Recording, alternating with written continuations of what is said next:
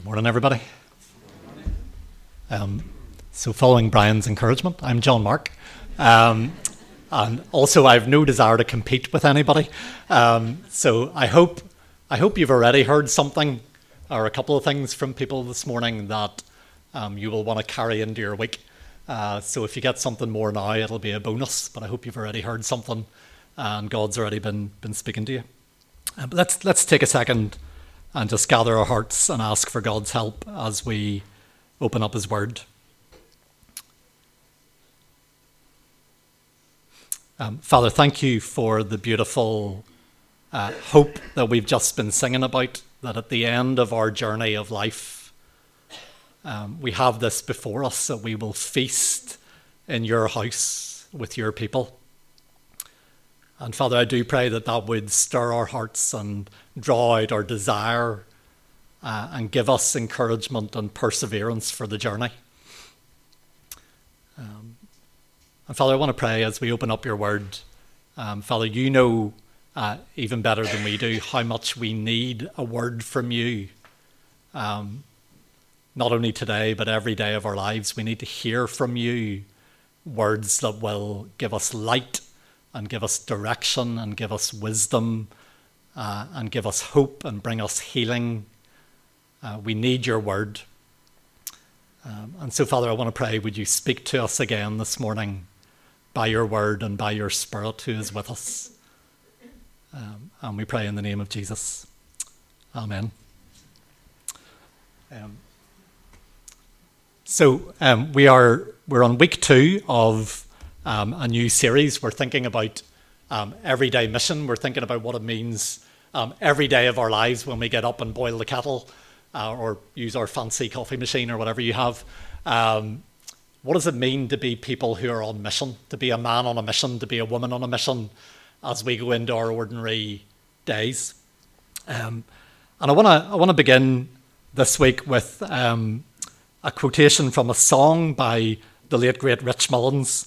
So Rich Mullins had a song in which you find this line. He says, "Sometimes I think of Abraham, how one star he saw had been lit for me."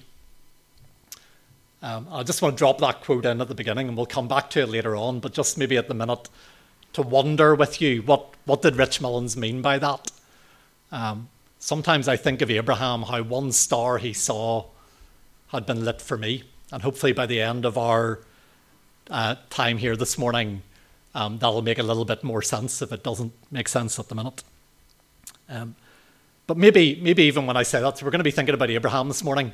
And maybe you might be thinking, JM, I want to get into the stuff about everyday mission. I want to get into thinking about my workplace and my neighbourhood and my colleagues and what does it mean for me to be on mission.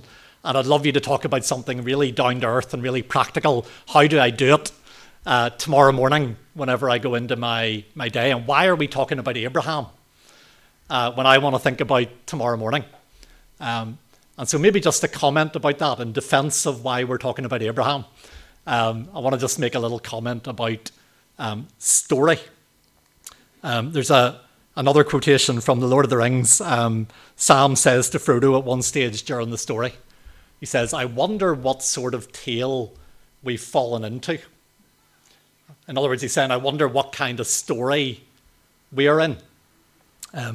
There's a philosopher called Alistair MacIntyre who said something very wise one time. He said that as human beings, we can only answer the question, what am I to do? If we can first answer the question, what kind of story am I part of? So in other words, if we want to get to the practical stuff, we want to figure out, what do I do? What choices do I make every day? How do I exert myself? What steps do I take? What actions do I take? We first need to answer the question, what kind of story am I part of? And if I can use a big phrase for a moment, some people who are kind of cultural commentators looking at the time that we are living in at the minute, one of the things that people say is one of the characteristics of our generation, of our time, is a suspicion of meta-narratives, right? There's a big phrase. What does that mean?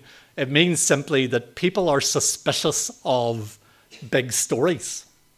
Anybody coming with a big story, people have suspicion about it, whether it's coming from the church or from politics or from business or wherever it comes from.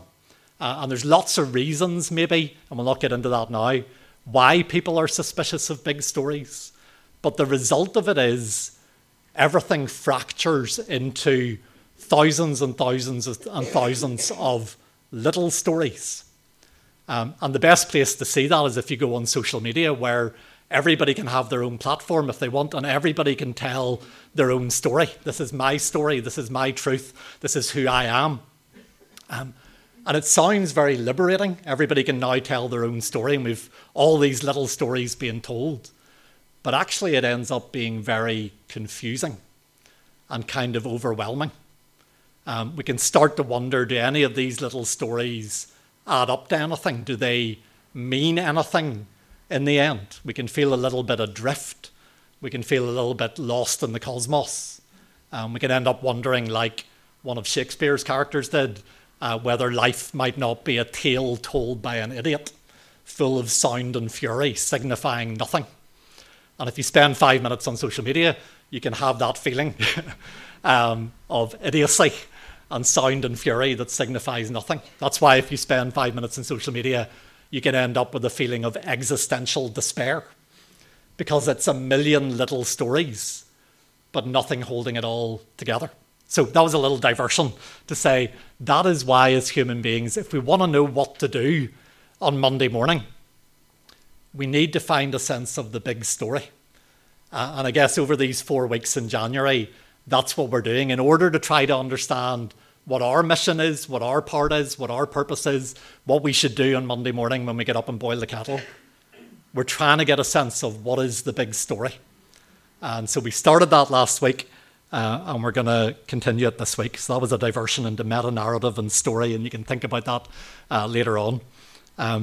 But we saw last week, before we get to Abraham, the story began with blessing. In Genesis 1, and we talked last week about how God made a world that was good and blessed, and it was a world characterized by that shalom that we just sang about, that peace and well-being and wholeness between people and God, between people and each other, and even between people and the physical creation and the rest of creation. And we saw last week that in that world of goodness and blessing and shalom, humans were given a mission that even before sin appeared in the picture, even before the world went wrong, human beings were given a mission, which was to rule with love and with wisdom and to care for creation. But you and I are very aware, as we think about tomorrow morning and where we're going to be, or even later today, we know that we don't live in a world like that. We know that something has gone very badly wrong. The world has fallen into shadow. And that story is told in Genesis 3, which we're not going to look at in detail, as humans made a disastrous choice and we rebelled against God's loving rule and we broke God's good commands. We didn't trust that God was good and had our best at heart, but we wanted to be our own gods, and so we took and we ate. And I'm deliberately using the word we, because that story in Genesis 3 is not just about Adam and Eve, but it's about all of us. We're all involved in that story. We're all implicated in that story. We made that choice, and the results of that choice have been disastrous. And what I want to just note before we get to Abraham is, when you read Genesis 3, the word that is used to describe that catastrophe, to describe that world after all went wrong and all went dark, is the opposite of the word blessed. It is the word cursed. That word is repeated in the story in Genesis 3. The shalom of creation has been lost. And so just as shalom existed between people and God, between humans and each other, between humans and the created order, now there is brokenness and alienation and damage in all of those places. And so humans experience distance from God, alienation from God. Humans are alienated from each other. And now, instead of working together in harmony and in partnership, There is blame enters the story, pointing the finger at each other, blaming each other, competing with each other, and very soon murdering each other. As violence enters the story very early on. And again, even between humans and the physical creation, shalom is lost. So now work is painful and childbirth is painful, and there are thorns in the garden, and there's painful labour and there's sweat. And so on every level, shalom is lost, blessing is lost, and now there's curse. And I'm guessing that is the world we recognise. We are aware on some level as we get up tomorrow morning and put the kettle on. That is the world in which we live. It's not a world of good and blessing and shalom, but it's a world in which there is shadow, in which there is curse, in which shalom has been fractured. And so then the big question is this, is what will God do as we move on from Genesis 3? And we might wonder, will he wipe us from the face of the earth? Will he abandon us to the consequences of our own stupidity and just leave us to the disaster that we have chosen for ourselves? But what we find instead is that God does something, I think, kind of unexpected. God does something strange and surprising. And it's this. He finds one man living in what is today Iraq, was known back then as the land of the Chaldeans, and he enters into conversation with him. Right? What does God do about the disaster that's befallen the cosmos and the world? He finds one man living in Iraq, and he enters into conversation with him, and that's where we're going to read this morning. Genesis chapter 12.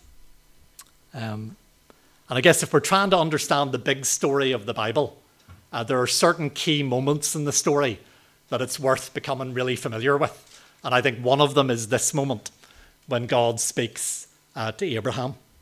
So let's read together Genesis 12, reading from verse 1. And just to note, at this point in the story, Abraham was called Abram, and his name was lengthened later. I always say he became funnier and got an added ha later on. But he became Abraham later, but it's the same person. So Genesis chapter 12, reading from the beginning, says, "The Lord had said to Abram, 'Go from your country, your people, and your father's household to the land I will show you. I will make you into a great nation, and I will bless you. I will make your name great, and you will be a blessing.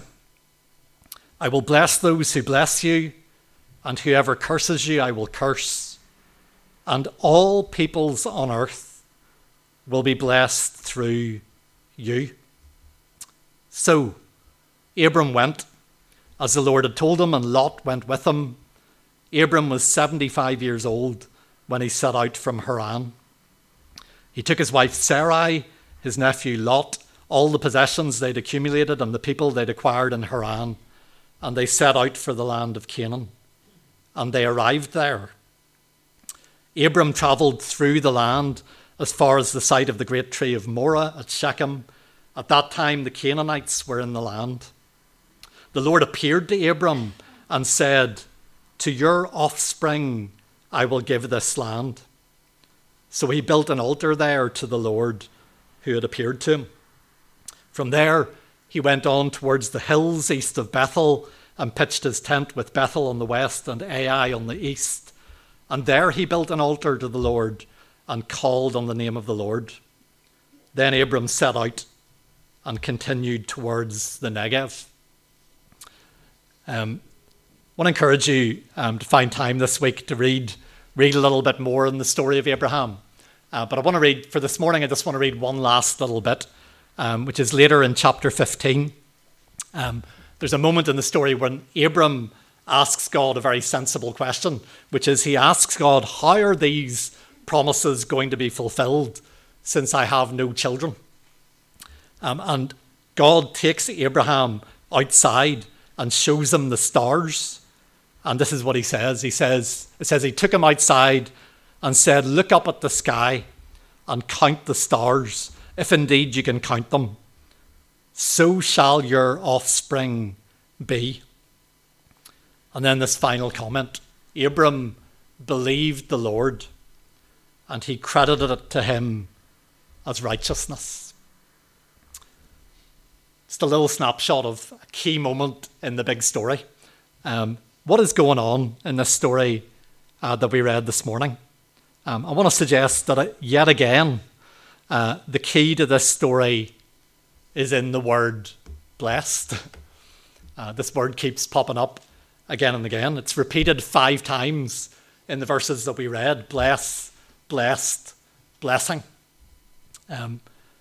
You may notice sometimes if you pay attention to the way we often use the word blessed or bless, I think we often use it in quite a bland way, quite a tame way. And so it's not a very powerful word in the way we use it. So we use it whenever somebody sneezes. We say, bless you. Just a kind of reflex. We say it sometimes as a kind of vague prayer when we're not sure what to pray. Lord, bless them. But it can sound a little bit bland.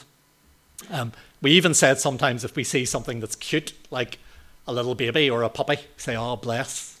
It's kind of it's a cutesy word and kind of bland. In the Bible, this is a powerful word. And if we have been reading the story from Genesis 1, then we know when we hear this word blessing, blessing is what was there in the beginning. And blessing is what has been lost in the fall. And so whenever we hear God speak the word bless, blessed, blessing to Abraham, I want to suggest what we should hear is nothing less than a promise to reverse the curse. It's a promise to restore all that has been lost, right? So it's not it's not that Abraham has sneezed. It's not that Abraham is cute. It's not a vague thing that God is saying. It is a promise to reverse the curse. It is a promise to restore everything that's been lost, to undo all the catastrophic consequences of sin, and to restore the goodness and shalom and blessing of the garden. That's what we should hear when we hear that 5-fold repetition of the word bless. And I want to suggest at this point, as we reflect on mission, this is God's mission in the world. Before we can ever think about our mission, we have to think about God's mission. What is God's mission? It is nothing less than reversing the curse and restoring everything that's been lost of that goodness and blessing and shalom of the garden. Undoing all the catastrophic consequences of sin. That is God's heart. That is God's intention. That is God's good purpose. That is God's mission. That is what God is doing in the world right now. Right? God doesn't get up and put on the kettle, but what God is doing every day is that. And if we have a lesser vision than that of what God's mission is, we need to get a bigger vision again. That is God's mission. But maybe we haven't got, I think, to the most surprising part yet. That is God's mission in the world. But God's intention is not just to do this directly himself. That would kind of make sense to me, because God is all powerful and God is able, right? For God to say, I am going to just directly zap, zap, zap, undo all that's wrong and restore blessing. But instead, God says he plans to do it, he intends to do it through the family of Abraham. And so he says to Abraham, first of all, I'm going to do it in you and your family. I will bless you. And I think that's for Abraham and his family. So first of all, I'm going to do it in that family. And then I'm going to do it through them. Because he says, and you will be a blessing. So he's going to reverse the curse in them, start to undo all the consequences of sin in them, start to restore goodness and shalom and blessing in them. And then he's going to start through them to share it with the world and to spread that saving, redeeming, restoring work to the world, which is kind of extraordinary. And if you and I ask, how far will that blessing reach from this one man in Iraq and his family? How far is it going to spread? The answer is all peoples on earth will be blessed through you. And actually, I love more literally what it says there in that verse is all the families of the earth will be blessed through you. So God is saying, through Abraham and Abraham's family, his offspring, all the families of the earth are going to be blessed. Ripples are going to go out of blessing that are going to reach all the families on earth. I think that's kind of extraordinary. So if God's mission is what we've just described of reversing the curse and restoring all that's been lost, God's method, God's strategy, if you like, is to choose one ordinary family and begin this story of redemption and renewal in them, and then to use them to spread the blessing to the world. That's kind of mind-blowing, kind of extraordinary. Then maybe the question we need to ask is this, is who are the family of Abraham? Who are the people through whom God is going to do this? And I want to suggest 3 possible answers that are all right. Right, so it's not that any of them are wrong, but the 3 that we need to reflect on. Who's the family of Abraham through whom God is going to reverse the curse and spread blessing through the world? Well, first of all, most of you know, eventually Abraham had a son called Isaac, and Isaac had a son called Jacob, who had many children. And Jacob was also known as Israel, which means one who wrestles with God, which is a brilliant name, because he literally wrestled with God. And so because Jacob is also known as Israel, Jacob's descendants were known as the children of Israel. And so the first answer to the question, who's the family of Abraham, is it's the people of Israel. This family became a nation. And at different times in their story, they were nomads living in tents, and they were slaves in Egypt, and they were wanderers in the wilderness, and eventually they arrived at a homeland in Canaan. And then eventually they went into exile, and then eventually they came back. It's a long journey that they went on. But this was, first of all, their mission: to receive God's blessing, his saving blessing in their own lives, and then to pass it on to the rest of the world. It was really important for Israel. They were not just chosen to be God's special people, to enjoy God's blessing for themselves. From the very beginning, when the story began with Abraham, they were called to be blessed so they could be a blessing. They were to be a family on mission, right from the very beginning. That was their calling, that was their identity. And if you know the story of Israel at least a little bit, you'll know that there were moments when they briefly, brightly lived up to that calling. And then there were many, many other moments when they fell way short of that calling and either tried to keep God's blessing for themselves or just lost touch with God's work in their lives almost completely and fell into idolatry and darkness of different kinds. And the prophets, very often in the story of Israel, appeared to call them back to that original calling.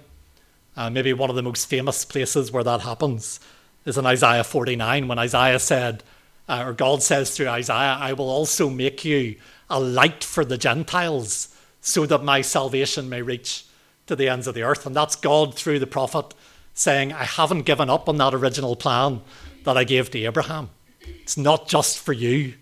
It's not just for you as a family. It's not just for you as a nation. It's for all the people of the earth, all the families of the earth. So who's the family of Abraham? First of all, it's Israel. But maybe as the Old Testament reaches its end and the voice of the prophets is followed by a long silence, you could be forgiven for thinking that that strategy that we've talked about had failed. Maybe you might even find yourself thinking maybe it would have been better if God had worked directly rather than choosing ordinary, flawed, fallible, wonky human beings in order to do that work. And so as you reach the end of the Old Testament, there's a period of silence. But then you turn the page to Matthew's Gospel, which is the beginning of the New Testament. And what do you find? You find something that a lot of people skip past, but it's important you don't skip past it. Because what you find when you turn the page to Matthew's Gospel is a family tree. And the family tree begins with, guess who? Abraham. And it goes through 14 generations until it arrives at David, and then 14 generations until it arrives at the exile, and then 14 generations until it arrives at Jesus. And we don't have time to talk about this in lots of detail now, but what is Matthew telling us by the way he has arranged that family tree? And stopping at Abraham and David and exile and then Jesus. I think, among many other things, what he's telling us is Jesus is the one who brings people out of exile and brings them home. Jesus is the one who fulfills all the promises that were given to David of a kingdom of peace and justice and righteousness that will never end. And, most importantly for what we're thinking about this morning, Jesus is the one who fulfills the promises to Abraham.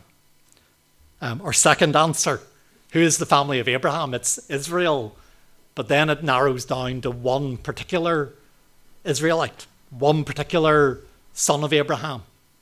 Jesus is the offspring of Abraham. Jesus is the seed of Abraham. He is the family of Abraham.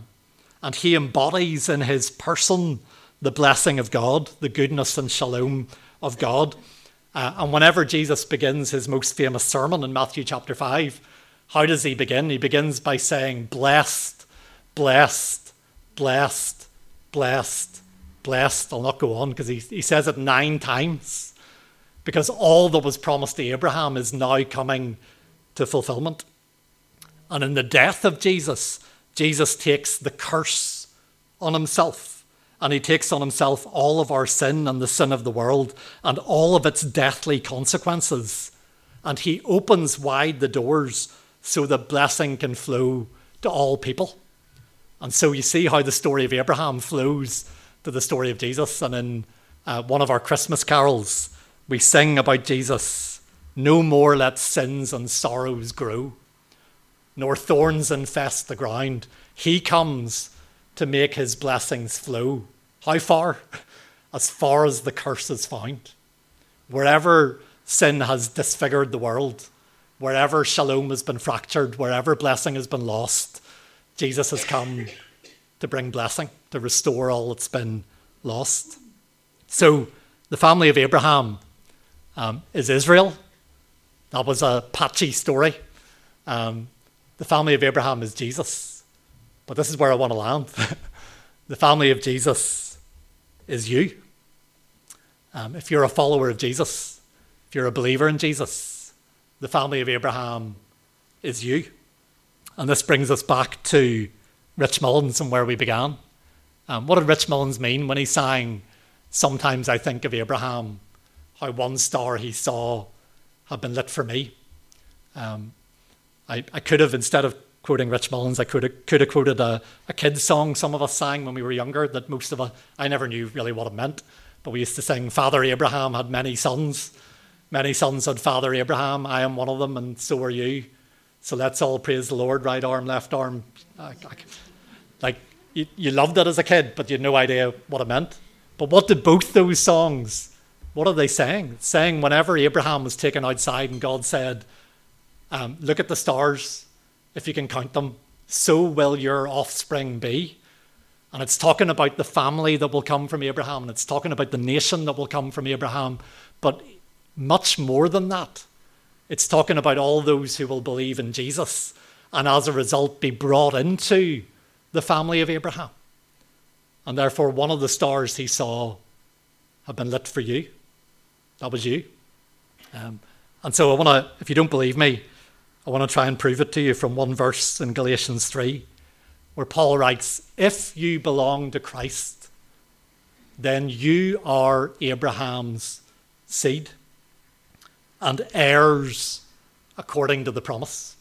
So what is Paul saying? He's saying, if you're a follower of Jesus the Messiah, then he brings you into the family of promise so that all of the promises given to Abraham now belong to you. And this is where I kind of want to try and bring it back to you and I on Monday morning in our kettle. Because if all the promises given to Abraham belong to you, then that means two things. It means, in light of all that we've talked about this morning, it means, first of all, that God wants to bless you In other words, he wants to write a story of redemption and renewal in your life, right? So he wants to begin in you, and he wants to, in you, reverse the curse and deal with sin and deal with all the consequences of sin and start to restore the goodness and blessing and shalom of the garden. And if you are a Christian, if you're a follower of Jesus, then he has already begun that good work in you, and he's going to carry it on to completion, right? So that's his first intention, is to bless you, is to do that work in you. But the bit I want to make sure we don't miss is the second part. It also means he intends to use you to carry his blessing to others. That like Israel, you haven't just been brought into his family to enjoy his blessings for yourself, but in order to carry them to the world, so that all the families of the earth will be blessed through you. All the families of Mount Sandal, of Coleraine, of Northern Ireland and beyond, all the families of the earth will be blessed through us, because we are the children of promise. We are the children of Abraham. I wonder how you feel about that as you think about getting up tomorrow morning and flicking on the kettle. How do you feel about that promise? And I want to, kind of as a place to end, I want to come back to these words that we read at the very end. And I've changed it to Abraham because that's how it's quoted in the New Testament. Abraham believed God. It's the kind of classic statement about Abraham. He's our archetypal example of faith. Abraham believed God, and so Abraham was willing to step out into the unknown and leave everything he knew and step out with God and leave his home and go wherever God would lead him. But I guess my question for you and for myself is, do you believe God's promise this morning? That he wants to bless you and write a story of redemption and restoration in your life, but also that he wants to make you a blessing and extend his blessing into the world through you.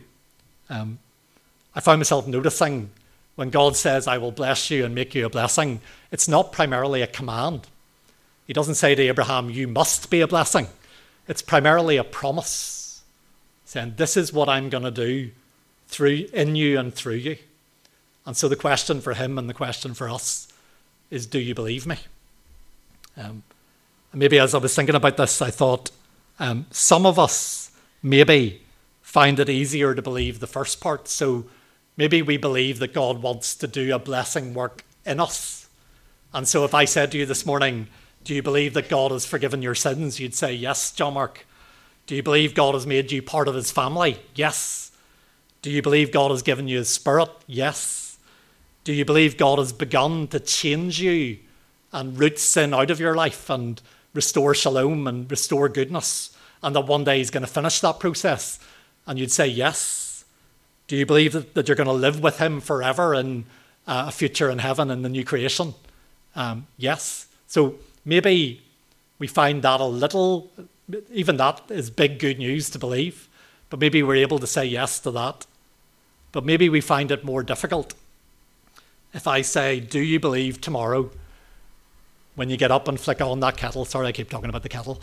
Do you believe he can use you this week to be a blessing in your workplace, in your street, in your home with your family, and to carry his hope to people who are in despair and carry his healing to people dealing with all kinds of woundedness and brokenness, and carry his peace to people who are overwhelmed by anxiety and fear, and carry the blessing of salvation to people who are lost?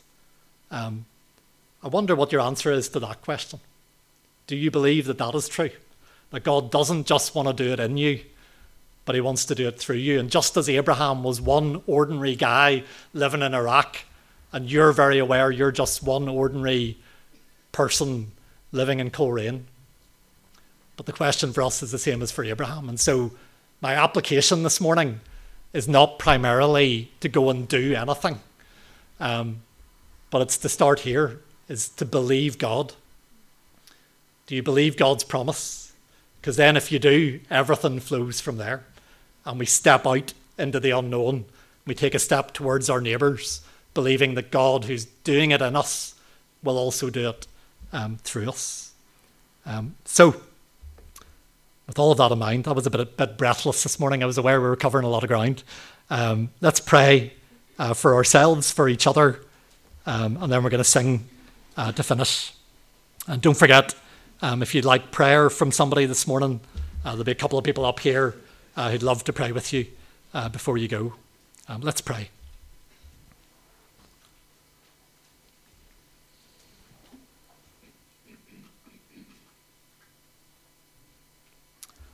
Father, we've covered a lot of ground and talked about a lot of things this morning, but I guess my prayer is very simple.